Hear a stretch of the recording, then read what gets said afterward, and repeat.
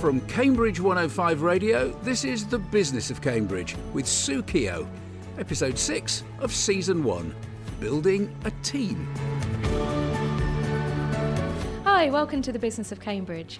Now, on a recent episode, we were thinking all about the workplace, how to create a really happy and productive working environment. And this time round, we're thinking about the people that go in it.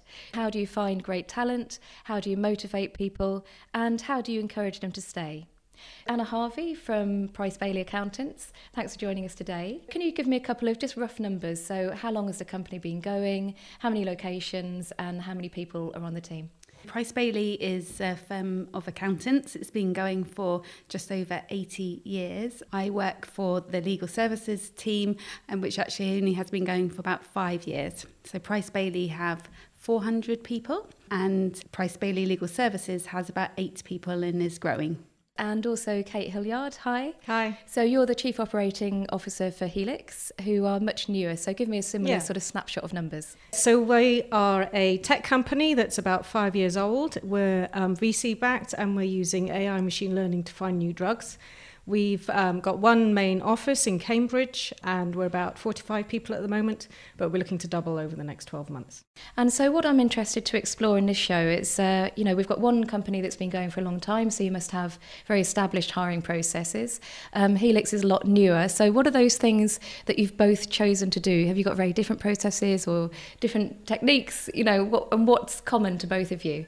And so with Price Bailey, when you go about finding new staff, do you use a recruitment company? Do you network a lot? Where does it all begin with you when you're on the hunt for new people? So I've been with Price Bailey for 5 years now, and in that time we've had rapid growth, so almost doubled the number of people. In the last probably 3 or 4 years, we actually took on an HR team that dealt specifically with the resourcing, and that had really changed the way that we recruited, made it much more efficient, made it possible to go and sort of headhunt key talent, and as a result we were able to sort of match our growth in the business and recruit some key people. So when you say headhunt, are you actually going out and meeting people, or are you doing it sneakily through LinkedIn, or what's your approach? They have lots of tactics which I don't know or myself. A few of them came from recruitment agents, so they sort of are used to that. There's a lot of LinkedIn, not so much as going to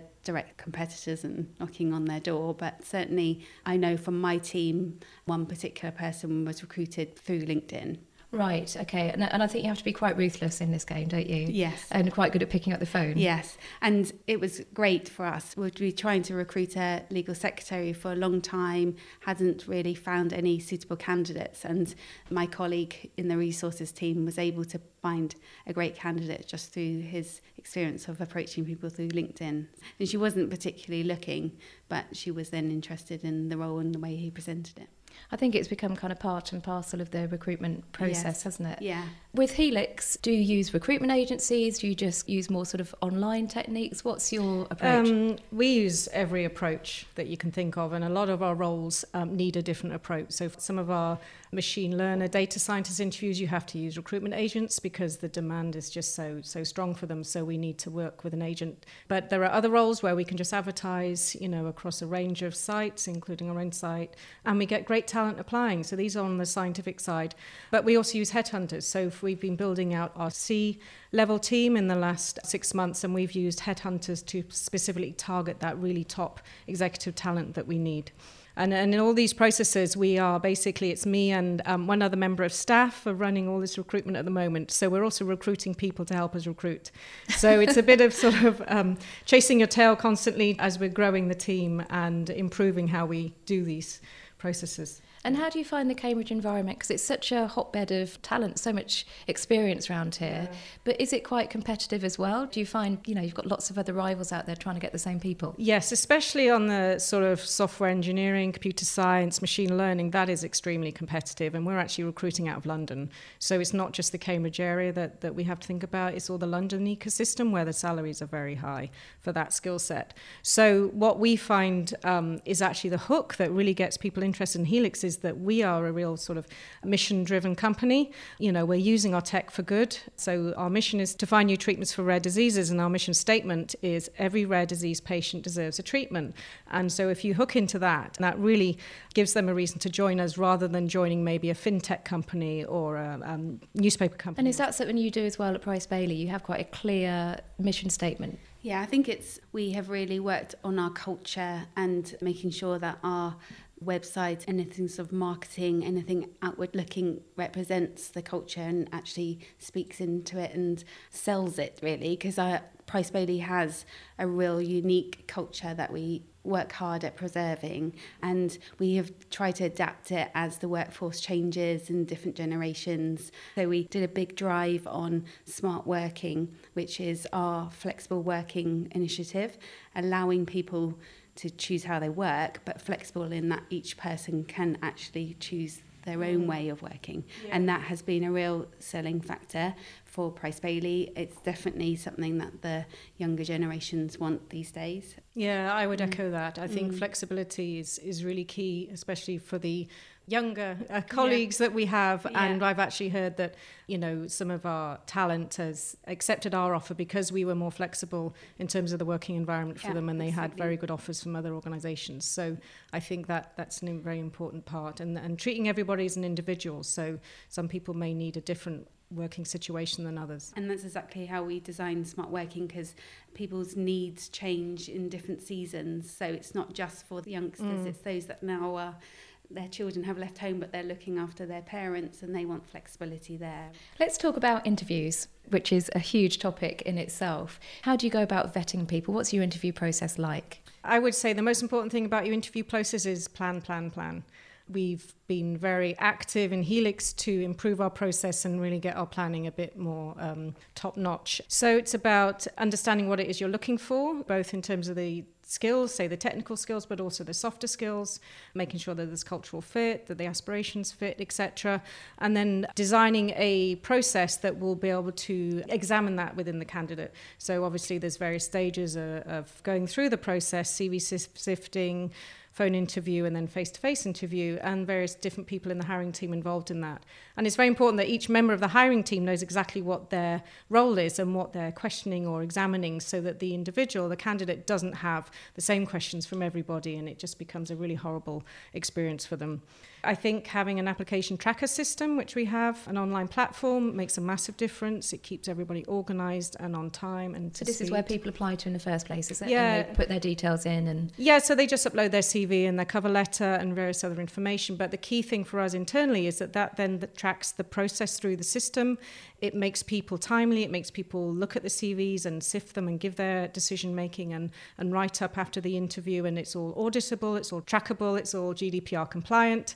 So it just makes life so much easier when you've got multiple roles that you're looking for. And does that mean that when people aren't taken forward, it helps them be told that they haven't been successful? Because that's always, for candidates, that's always a big problem, isn't it, when they just don't hear? Yes, so it ensures that the communication to the candidates is very timely, so whether they're going forward or not going forward, but it also allows us to track all the feedback. So if we need to go back and give specific feedback to an individual, we can go back to all the scorecards, that's what they're called, and actually see how they performed in the different stages of the interview. That's really interesting. Have you got a similar process set up now, because you're such a big company?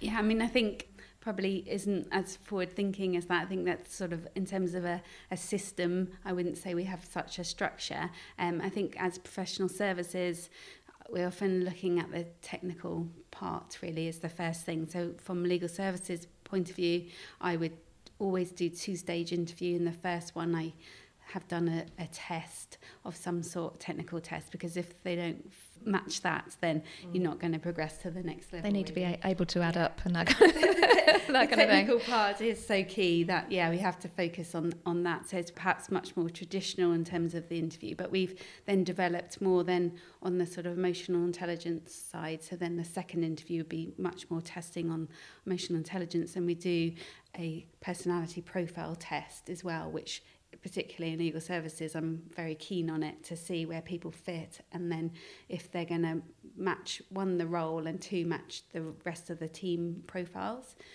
So we look at that on the second stage. And what are those things that tell you this person is not going to be the right fit?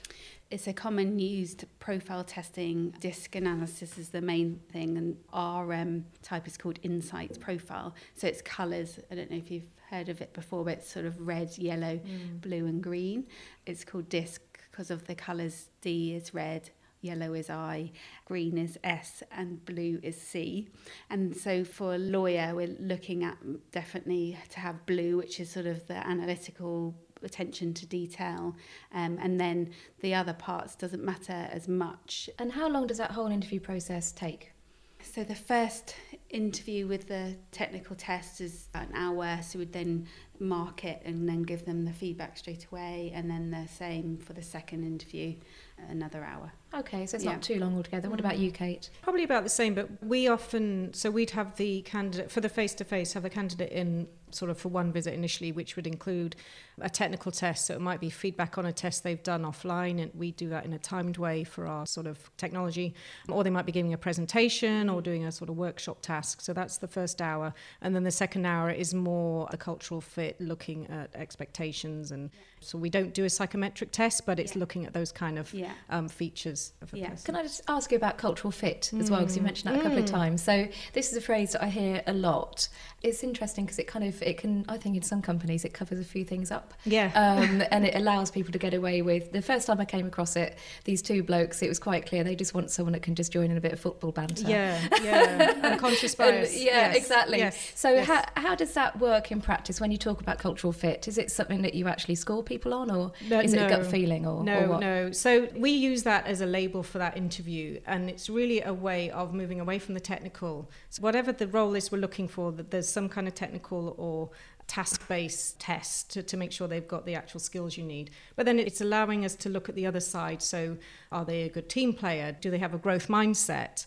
Are they sort of motivated by wanting to find treatments for rare disease patients? So when I use the catchphrase cultural fit, it's that you're exploring, and you're asking open questions to see if the candidate has displayed those motivations in other roles. So it's not that they can just give an answer that's like, yes, of course, I have a growth mindset. You're looking for the behaviours that demonstrate that they do want to grow and learn and continuously improve. So that's the part of the interview that is really important as well. And that's one where you have to really plan what your questions are and ask open questions.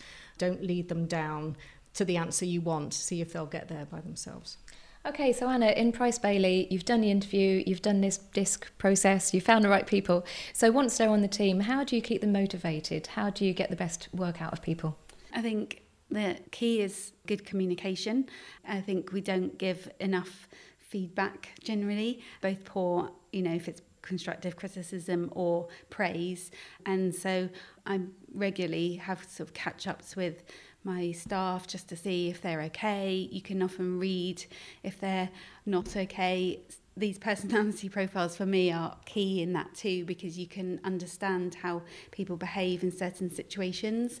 Also, when they do a good job, make sure you praise them. Don't sort of just move on. You finished a project, gone well, and move on without actually praising them. But also then, when need be, give them constructive feedback. I think people really fear having conversations where it might be slightly, as we call them, difficult conversations, and that actually just then causes more issues in the team. So I like the open communication, and I'm always encouraging the team to communicate amongst each other and communicate with me if there is an issue, rather than harbouring it. So you nip it in the bud before it actually escalates to something else. And then over in Healx, and how about you? You're building this team. It's still quite a young team, really.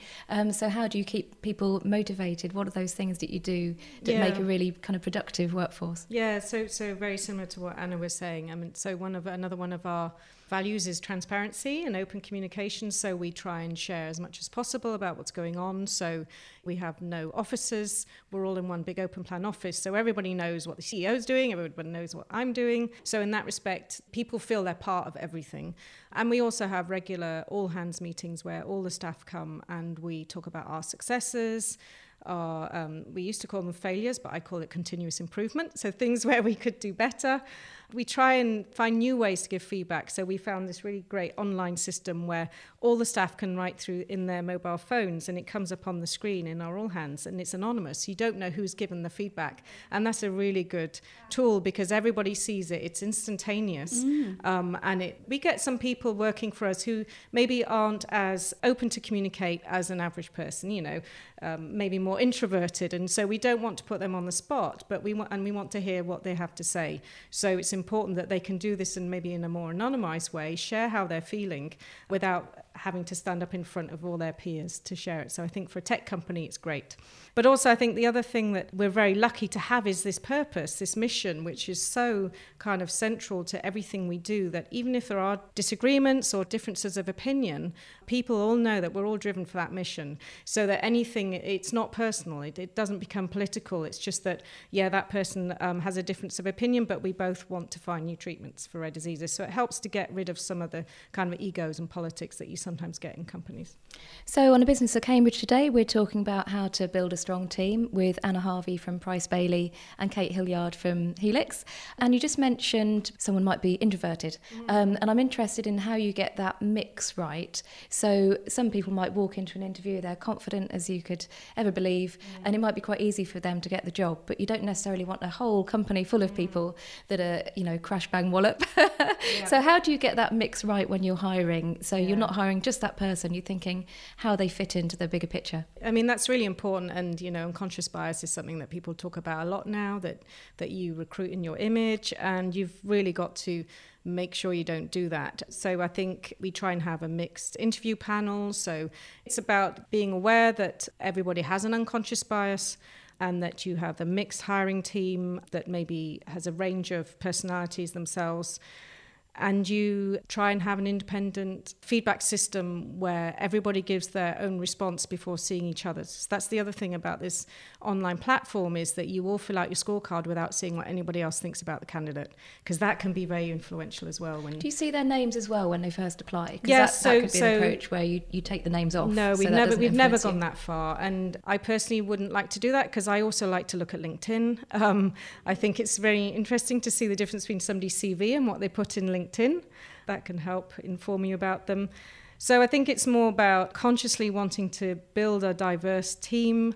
At Healx, we could be so much better in terms of diversity and how we market ourselves externally, but it's something we're very conscious about, and we're making a lot of effort to make ourselves look attractive to a diverse team and not necessarily white males. In my team, we are the majority females. We've only recently just taken on a male.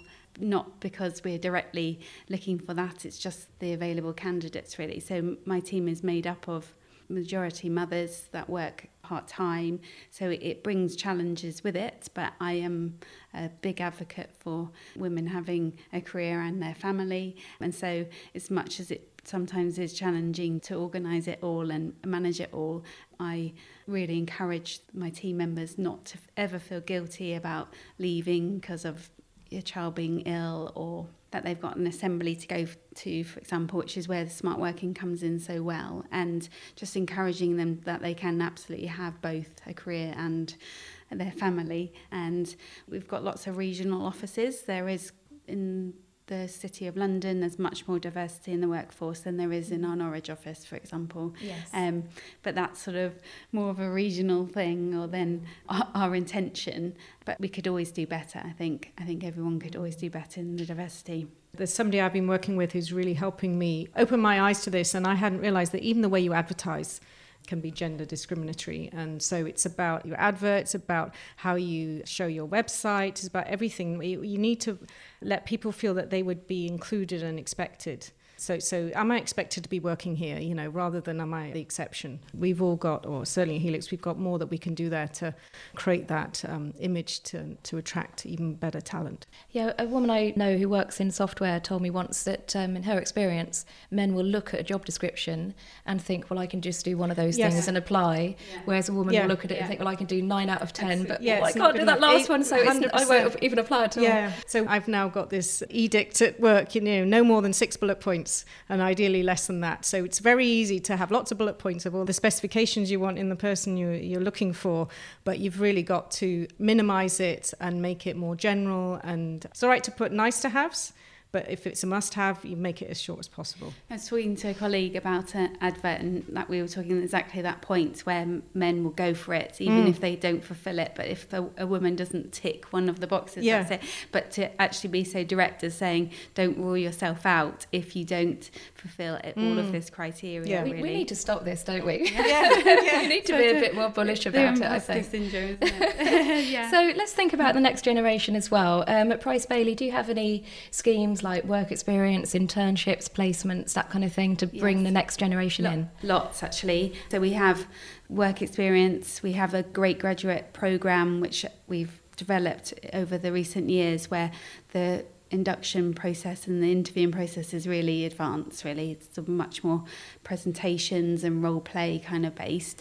Then we also do we call it PB Inspires, where we work with local schools in the areas of our offices, and staff go in and volunteer to either mentor, do CV writing skills with the students, interview skills, general career advice, and that has been really successful, both for the staff have got so much out of it, but also the students. And as a result, we've actually recruited some of the students.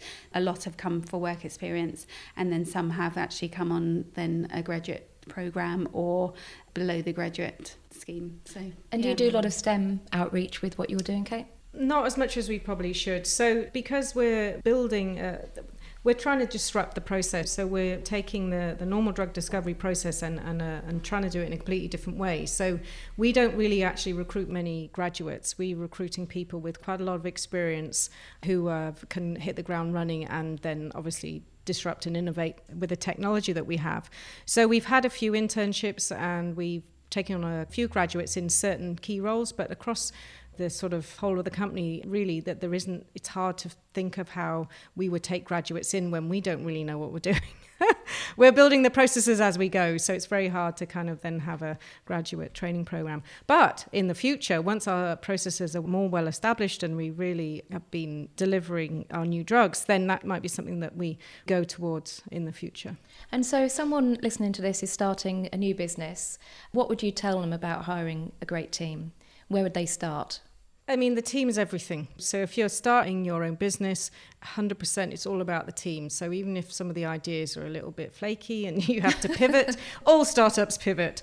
If you've got the right people around you, you can pivot and there's no problem. So Healx has changed direction, not changed direction, but we've taken little sort of tweaks along the way in terms of our direction, and that's completely fine. So it's about networking. It's about getting the right connections and finding that right talent. And it has to be quite senior at the beginning, just so that you can build a strategy and build a direction. But very quickly you want to get the younger talent that can grow and really shape the company as their careers develop. And how about you, Anna? What advice would you give to someone just starting out building a team? Try not to recruit on a reactionary basis. Often we recruit because we've got too busy.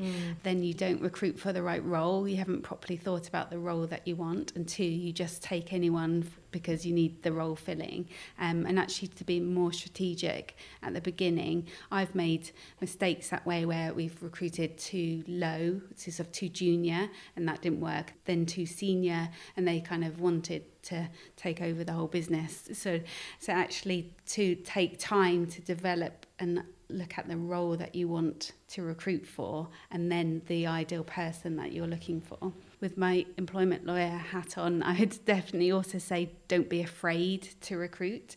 Employment lawyers got wide boundaries. Everyone thinks it's a tightrope, but it's actually got wide boundaries. And in the first 2 years, the employee is essentially on probation. And I would say utilise it for what it's there for.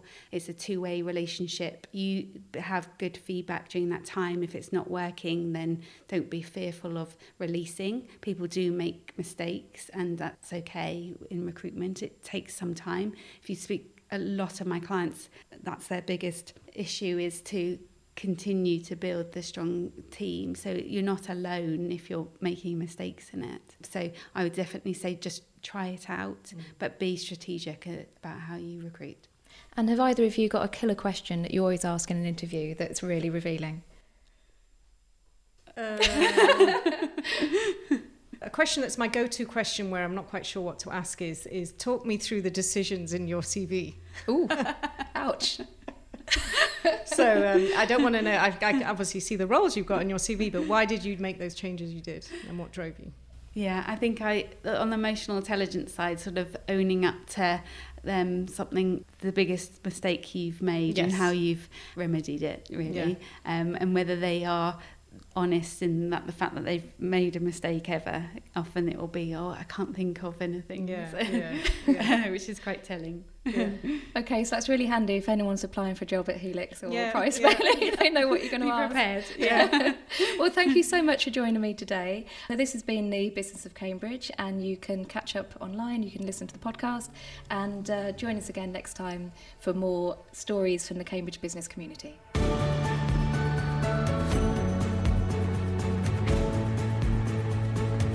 Our thanks to Anna Harvey and Kate Hilyard, guests on episode 6 of The Business of Cambridge. You can download or stream this or any other episode of Season 1 at Apple, Google, Spotify, or wherever you get your online audio. And of course, it's on the Cambridge 105 radio website. The series is a TDC production, and in the next episode, Sue Keogh and her guests will discuss making the most out of digital.